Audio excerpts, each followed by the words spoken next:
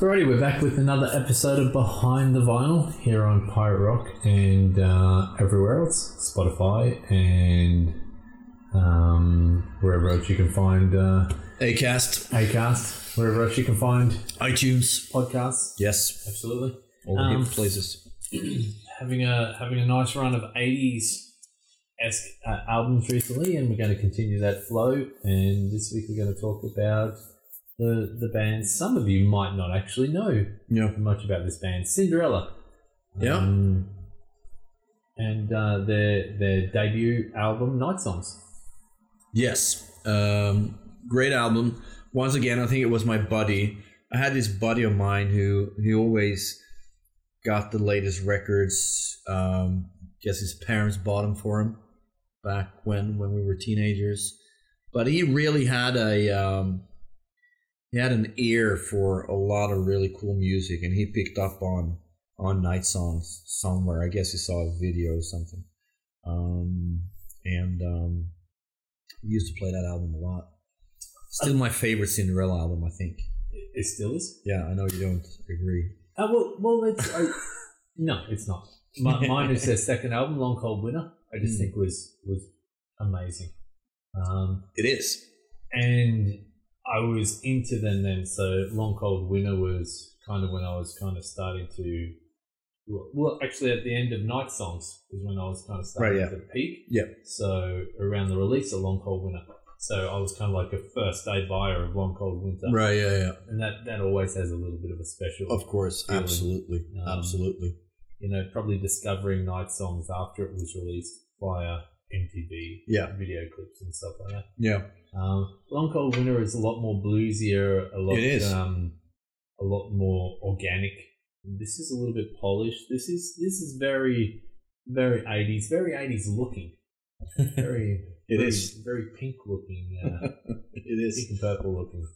Very much so. Something I think that probably annoys them a little bit, the fact that there was so much focus on what they were wearing, because they were a really like bluesy band rather than the hair metal band. I think they kind of more. I think they more found their sound on Long Cold Winter, and then later on Heartbreak Station. Yeah. Than that first album, Night Songs. Even though it's a great album. It's funny when you split genre or when you genreify bands, like the new wave of British heavy metal, for instance. Yep. Putting Iron Maiden and Saxon and Diamond Head and all that together. They're actually very different sounding bands. Sure. Yeah. Or hair metal, putting Cinderella, Motley Crue, Guns N' Roses. Right. Together, extremely different. And grunge, putting Soundgarden, Alice in Chains, and Nirvana. Very much so. And Pearl Jam. All together.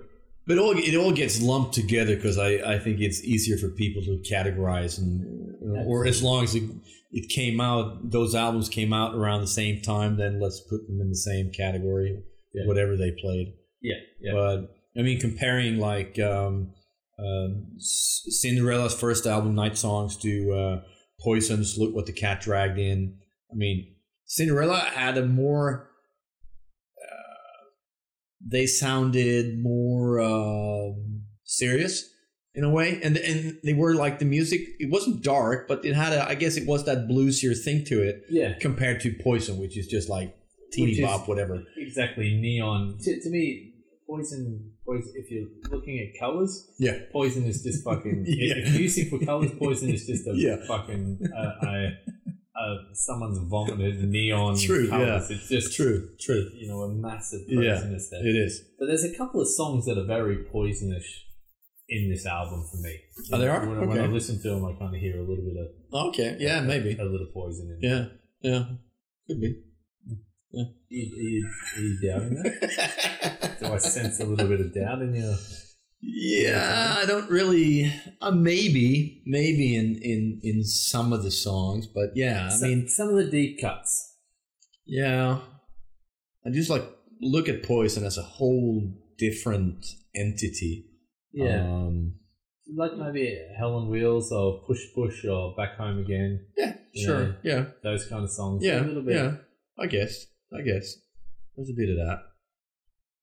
I think there was a whole lot more talent in Cinderella than. There's a lot more talent, but again, I don't mind. Look what Cat Dragged did. No, I love that stuff. It's a monstrous album, and it's one of the most guitar heavy. It is. Out of this, CC DeVille.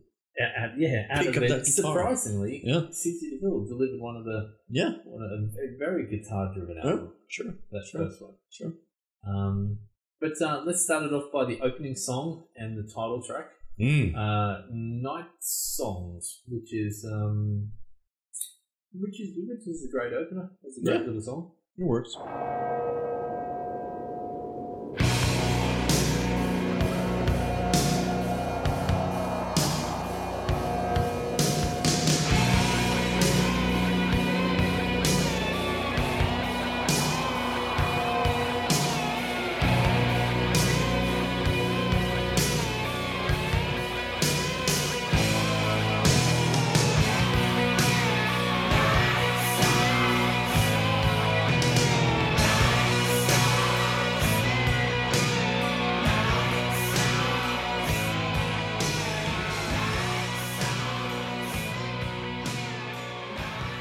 One thing that I always think about when I think about Cinderella is this come out roughly at the same time that Vanilla Ice did Ice Ice Baby. Right. And he famously sampled Queen. Right, Under Pressure. Yeah. Under Pressure. And I can remember an interview, probably an MTV interview, where Tom Kiefer and one of the other guys talking about it. And Tom Kiefer's got a little bit of a squeaky, gravelly voice when he sings. Yeah. He's got a very deep monotone voice when he talks. He does. And him sitting there, and he was all kind of glammed up, and him saying that if he ever catches Vanilla Ice, using some of his music, he's going to kick his ass. Yeah, of course. And I just thought it was it's kind of like a little bit of a parody of the 80s. It's something. Oh yeah. Something now I could see Steel Panther. Oh sure. Doing a parody of. Yes, absolutely. But also, I mean, they came from Philadelphia. Yep. And famously discovered by John Bon Jovi. Bon Jovi, they were in town recording. Did you say 7,800 or 7,800? I say 7,800 degrees. 7,800 Fahrenheit. Yeah. Which is a great record. It really is. Yeah, it really is. Much better than the debut, which we just. Oh yeah, absolutely. Yeah. But they were in town recording that one, and John Bon Jovi goes to I believe it was the Empire Club, where he Tom Kiefer, I've interviewed him once, and he also said that this was pre John Bon Jovi, when John Bon Jovi became huge, because it's pre Slippery and Wet. So it was just like another guy. He saw what he liked, and apparently Derek Schulman, I can't remember what record company it is, but he already had a demo from Cinderella, and it'd been in his office for like 6 months. Then John Bon Jovi talks to Derek Schulman and says, "You got to check this band out. Have you heard of Cinderella?" And he says, "Yeah, matter of fact, I have their demo tape." And he didn't really like it, and he said, "You have to see him live." Then they go see him live, and I think he wasn't really thrilled, but they got a 6-month development deal, and he wanted them to write more songs. And Tom said that from that 6-month development deal, they probably just got 2 songs that ended up on the album that they didn't have before. Right. And that was Nothing for Nothing and Once Around the Ride. And all the other songs they had all those singles already. Right. And that got them the record deal. And that's interesting. A record that's gone on to sell in excess of 3 million copies. Yeah. But again, they were on MTV as well with those singles they released. Absolutely. And I remember them being pushed hard, and you read about them. And I guess you probably read about them more in Circus, Hit Parader, Faces magazine, those American magazines. Because I don't think Cinderella didn't really take off over here as well. I have no idea about Australia. I have no idea. They toured here for that first album. Right, yeah. In 87. Yeah, I never saw them. No. They never toured over there. No. I don't think they were big. I don't know why I found them. No. I think for some reason I just found them. Yeah. Because it's very hit and miss sometimes. Yeah. Why certain bands break in certain territories and they don't in others. Yeah. Still to this day. Yeah. You know, sometimes we'll release a record which will be massive here. Yeah. Yeah. which not too far away, France, you know, or even the UK, or even Norway or Denmark, it doesn't work. No. Other times, I can barely sell a record of something that is massive, you know, in strange Denmark or in Germany. Yeah. I think when they played here as well, I think like a lot of those bands, they played the UK.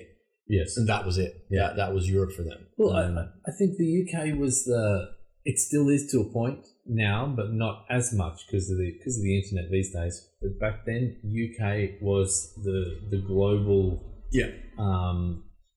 forefront for the media, right. Sure. for the rock media. It's where the NME, Melody Maker, Kerrang and all that. Kerrang before Kerrang Sounds. Yep. And then moving on, Metal Hammer. Oh yeah. Classic Rock Magazine. Sure. So it's always been the epicenter of press, especially back in the day. Yeah. And that's why they'd have a band like Guns N' Roses. Right, yeah. And they would send them over here. Yeah. Send them over there. I'll likewise send Kerrang over. Sure. Because a simple review or a simple feature of a band on the road could do wonders. Could make or break. Yeah. It was the equivalent, I think, of maybe to a lesser degree of MTV. Yeah. Oh, sir. You could have a shitty band with a shitty record. Yeah. Except one song that was co-written by Desmond Child. Exactly. And you've got a multi-million selling record on your hands. Yeah. Brittany Fox being a perfect example. Sure. You know? Sure. Brittany Fox sold millions of records via, you know, Girls' School or whatever that song was called. On Girls' School it is. On MTV. Yeah. Funny story about Brittany Fox. Since I recently did an interview with Hammerfall where they mentioned that they were sitting in this diner in the middle of the night in the US and when they were out on tour with Death. The whole band. Yeah. And Richard, the drummer, had apparently gotten one of these $1 cassettes. Richard Christie. Yep. Who works for the Howard Stern Show. All right. Yeah. Crazy. Exactly. Of Brittany Fox's first album, the debut album. And they're at this diner, and this waitress asks them if they're in a band, and someone says Brittany Fox, and then she asks, "Well, do you have any music out?" And someone goes and get that cassette, and she loves it, and they all sign it. And I think it was Hammerfall or Hammerfall and Death. I think Hammerfall and Death signed it, and I think Oscar said that I can't remember who became who because we were more than 5 people, and I think there were 4 people in Brittany Fox, whatever it was, but they all signed it, and they were all giving names by, I guess, Richard, who knew Brittany Fox, and the waitress was delighted. Love it. Yeah. Love it. But back to Cinderella. Andy Johns produced it. Legendary. Andy Johns is a legend. He's worked with everyone. Yeah. You know, the Rushes, the Sabbath. Yes. Thin Lizzy. Yep. Kiss. Yep. Bon Jovi. Yep. Dio. And I spent a bit of time with him. Oh, you did? When he was in recording LA Guns for us. Right. Yeah. I flew into LA and went into the studio. He's the weirdest fucker I've ever met. Oh, okay. He was so off this planet. Right. Is he dead, right? He's dead now. Yeah. He was a good guy. Yeah. But he was just like, he left me thinking, uncomfortable. And, okay. I got to get out of here. Oh, right. Like, wow. Yeah, he was just too weird. Okay. So interesting. Yeah. but absolute genius. I can't remember what he was talking about. I think he was talking about like Martians and space invaders and they're coming to get us and like that kind of shit. And I'm just like, okay, you know, I love your work, but we can't have more of these conversations. Dude, Jesus. Yeah. He also did autographs loud and clear. He did indeed. He's done a lot of things. Yeah, he absolutely. I think he did TNT. Yeah, probably did. Yeah. I think did he do Slippery When Wet? No. Slippery is that's Bruce Fairbairn. But did he engineer it or did he? No, the engineer was Bob Rock, wasn't it? Oh right, yeah. No, but he's been around. Absolutely. He did. Didn't he do? He did. Is it From Lawful Carnal Knowledge? Van Halen, wasn't that with Andy Johns? Could have been. I think so, because Alex Van Halen always wanted to work with Andy Johns, and then finally got to do it. Yeah, I think so. I think that's the one. People can Google it. Yeah, there's a lot of cool people on there. Jeff Paris plays keyboards on the album, and Jeff Paris, I know he's got an album where Paul Stanley's on that album, I think, and he worked with Lita Ford, who wrote "Gotta Let Go," one of my favorite Lita Ford songs. Right. With Y&T and a whole bunch of other people.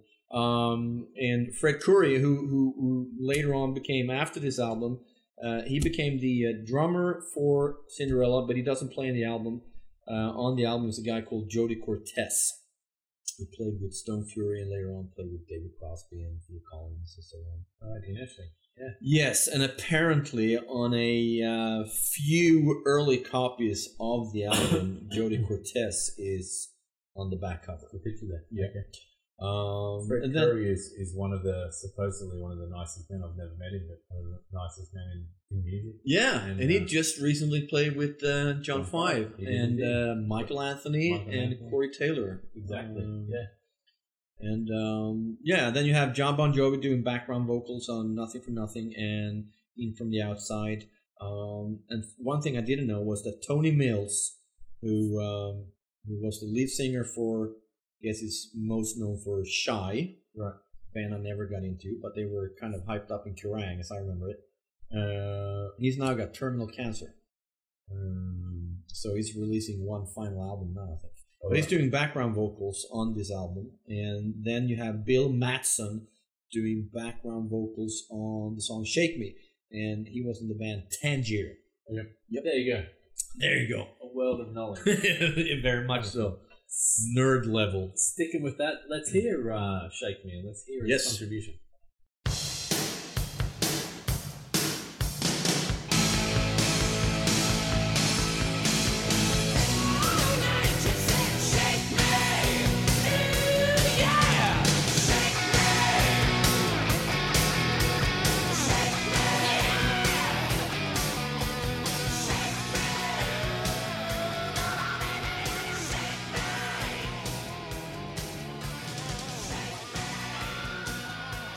That's a great song. That was the first song taken from the record. I think that was the first song I heard. First single taken from the record. Yeah, absolutely. Not the first song on the record. Night Song's been the first song on the record, but that was the first single. Yep.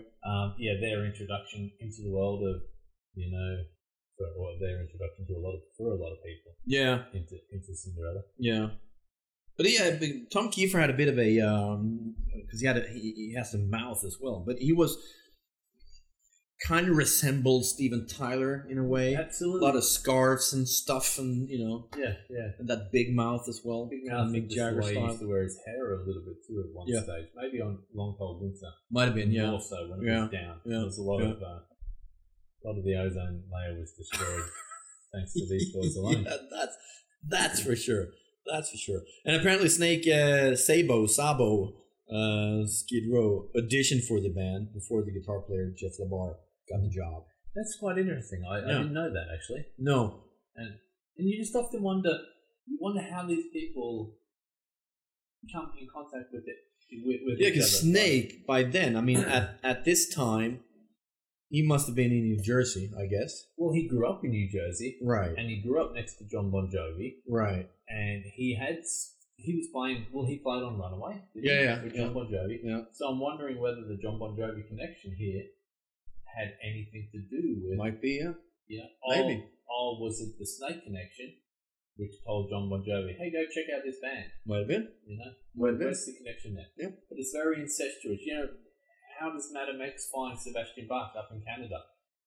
That's a weird one. Exactly. How does we did Pearl Jam once, so we found out how Pearl Jam in Seattle found Eddie Vedder in San Diego. Yeah. But especially back then, when it was just like phones and exactly. writing letters. But it's the same thing with. It's easy to say now. You've got the drummer and the biggest band in the world, Metallica. Yeah. Sure. Being Lars Ulrich. Sure. But back when he was nothing, when he was just a little pimply kid who didn't do anything, he was on tour with Motorhead. Yeah. He was on tour and living in the house. Yeah. With Diamond Head guys. With Diamond Head. Yeah. Just because he flew over from America. Yeah. And, it's a lot can be said. It's absolutely the fate kind of steps in and kind of guides you a little bit. I guess. And then Eddie Vedder and Brad Wilkes from Rage Against the Machine being roommates, or Andrew Wood and Chris Cornell, or Tom Morello and two guitarists, Adam Jones, being roommates. It was just weird. It's just crazy. Yeah. Plus, I remember. I think like there's like pictures of Cinderella that they like early pictures where they had more of that Poison kind of look. Absolutely. I think Tom Kiefer was blonde, actually. Oh, really? Yeah. Okay. And then I also think they did a funny commercial for, is it a hot dog vendor or something like that? I think it's on YouTube. Right. Like early on, around this time, they did that commercial, which is pretty funny. I'm gonna check that out. Yeah. I think it's on YouTube. I've seen it on YouTube. Right. Hope it's still there. Yeah. I also mentioned earlier they played Stockholm on this tour. I think it was them, or if they were opening up for someone, but they played Stockholm. I believe it was at Fryshuset. Right. And Paul Stanley and Gene Simmons, they were in town doing promo for Crazy Nights, I believe. And Paul Stanley got up on stage with Cinderella, and they did Jumping Jack Flash. And I asked Tom about this, and he was just like, did you know he was coming? No, it was just like, back in those days, someone showed up, you were in the same town, and you just like, so he just got up and we played a song, and that was it. And that happens. Yeah, sure. It happens. Sure. I can remember, like, sitting in the car with an artist and just driving into town and, hey, anyone playing in town? Oh, okay. And, actually, Alter Bridge is right, yeah. And the artist being Slash saying, yeah. You want to go check it out? Yeah, let's do it. Yeah. No warning beforehand. No. Rocking up there, nothing pre-planned. No. In fact, and they said, hey, you want to get up and jam? So they got up and jammed a song. Obviously, he just done some stuff with Miles. Yeah. So there was a connection there. That's pretty cool. It was really cool. Got up and played on Tremonti's guitar. Yeah. It's pretty cool for the audience because that's like a bonus thing you didn't expect. It's super cool for the that's happened. I just had another one in my head that happened as well. Oh, okay. And here's another one now. All right. Like getting a phone call from Slash again, right? Saying, hey, where are you? Yeah. I'm like, I'm with knowing who I was roughly with. Yeah. I'm with the Hearthstone guys. Yeah. And you want to see if Lizzie wants to come and do a song with us. Yeah. And literally, alrighty, like, hey guys, let's go straight to the venue now. Right. And they just ran through a song once. We good? Yep. Yeah. Later on that night, got up and played it. That's nice. So it does happen. Yeah, sure. This stuff does happen. Sure. It's pretty that cool. Yeah. I can remember being at Steel Panther when they used to be called Metal School. Yeah. And then pulling people up and pulling Avril Lavigne up. Oh, right, yeah. And nailing Shout at the Devil. Oh, yeah. So good. Oh, yeah. And then I think I told the story, and then they tried to get her husband at the time. Yeah. I can't remember his name, Derek from Sum 41. Oh, Sum 41, yeah. And he wouldn't get up on stage. Right. And they just ridiculed him so much and had the crowd booing him and chanting that he sucks. That's tough. Yeah. That's tough. But so I can understand why Kiss would do that.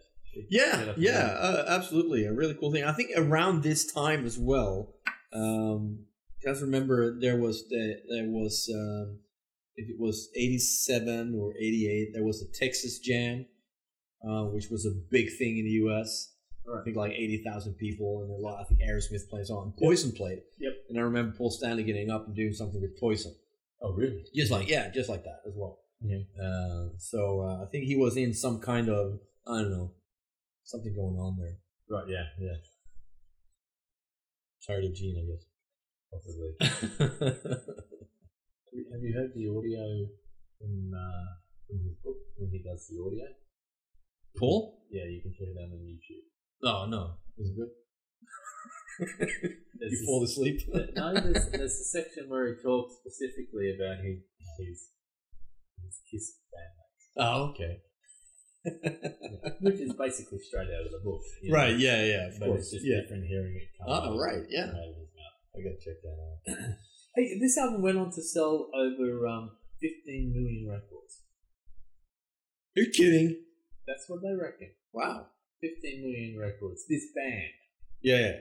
Okay. And to me, there's only really 2.5 records of any recognition. Yeah. And I would have thought this one, Night Songs, would have been bigger than Long Cold Winter, but maybe not. But yeah, that's hard to tell. Long Cold Winter, and then Heartbreak Station. Yeah. Okay, which I don't think sold very much. And no. Then there was a dribble and drab afterwards, but yeah, I actually saw them because they did some kind of reunion tour like 5 or 6 years ago. Yeah. Where they actually played. Yeah, they played Klubben at Festival. And yeah, it was a really good show. It was a really, really good show. And recently, Tom Kiefer has been saying that there's not going to be anything, and he's I don't know, he's out doing his stuff. Yeah. And we mentioned Hailstorm. He's really good friends with the Hailstorm guys.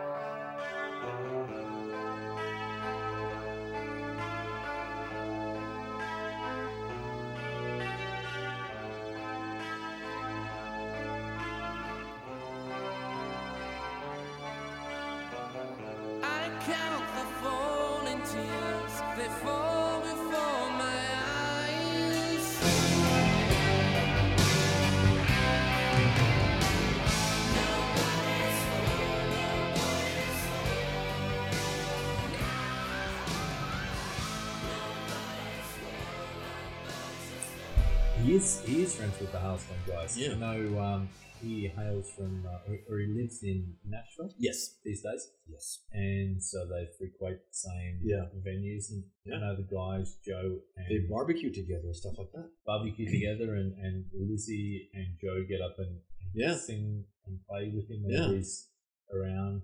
I remember them saying that it doesn't matter how hot it is outside, Tom Kiefer is always wearing like a leather jacket or something. Pretty cool. But he had some voice troubles recently. Yeah, some serious voice troubles, like back in the 90s, I believe, where he was really. It was touch and go. It was absolutely yes. Yeah. But he managed to pull through. I think he did some surgeries and stuff like that. Yeah. And again, also with Lizzie, apparently he Tom Kiefer. I still don't know what it is, but he gave her something that he's wearing on the Night Songs album cover. Yeah.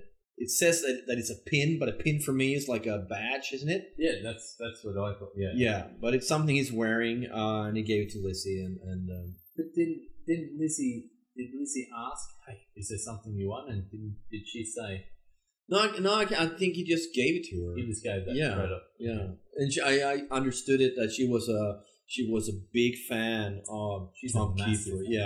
And of Cinderella. And they played together many times. And I understand he's a really nice guy. Yes, absolutely. Yeah.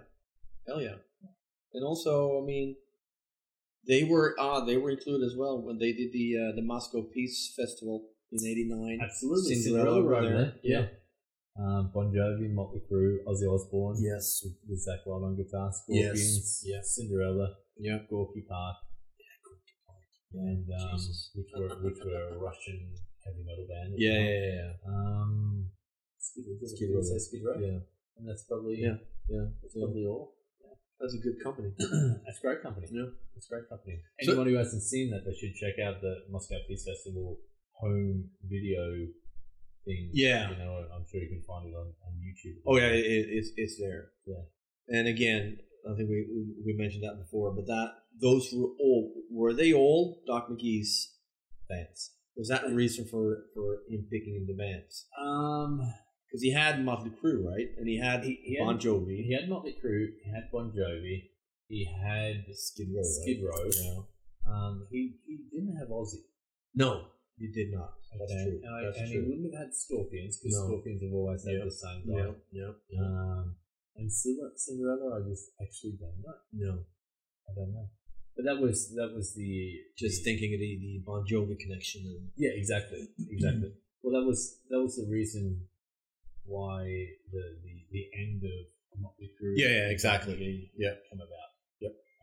Was that very show actually? Obviously, it built up to that, but it was that very show. Yep. And the use of pyro. And John Bon Jovi.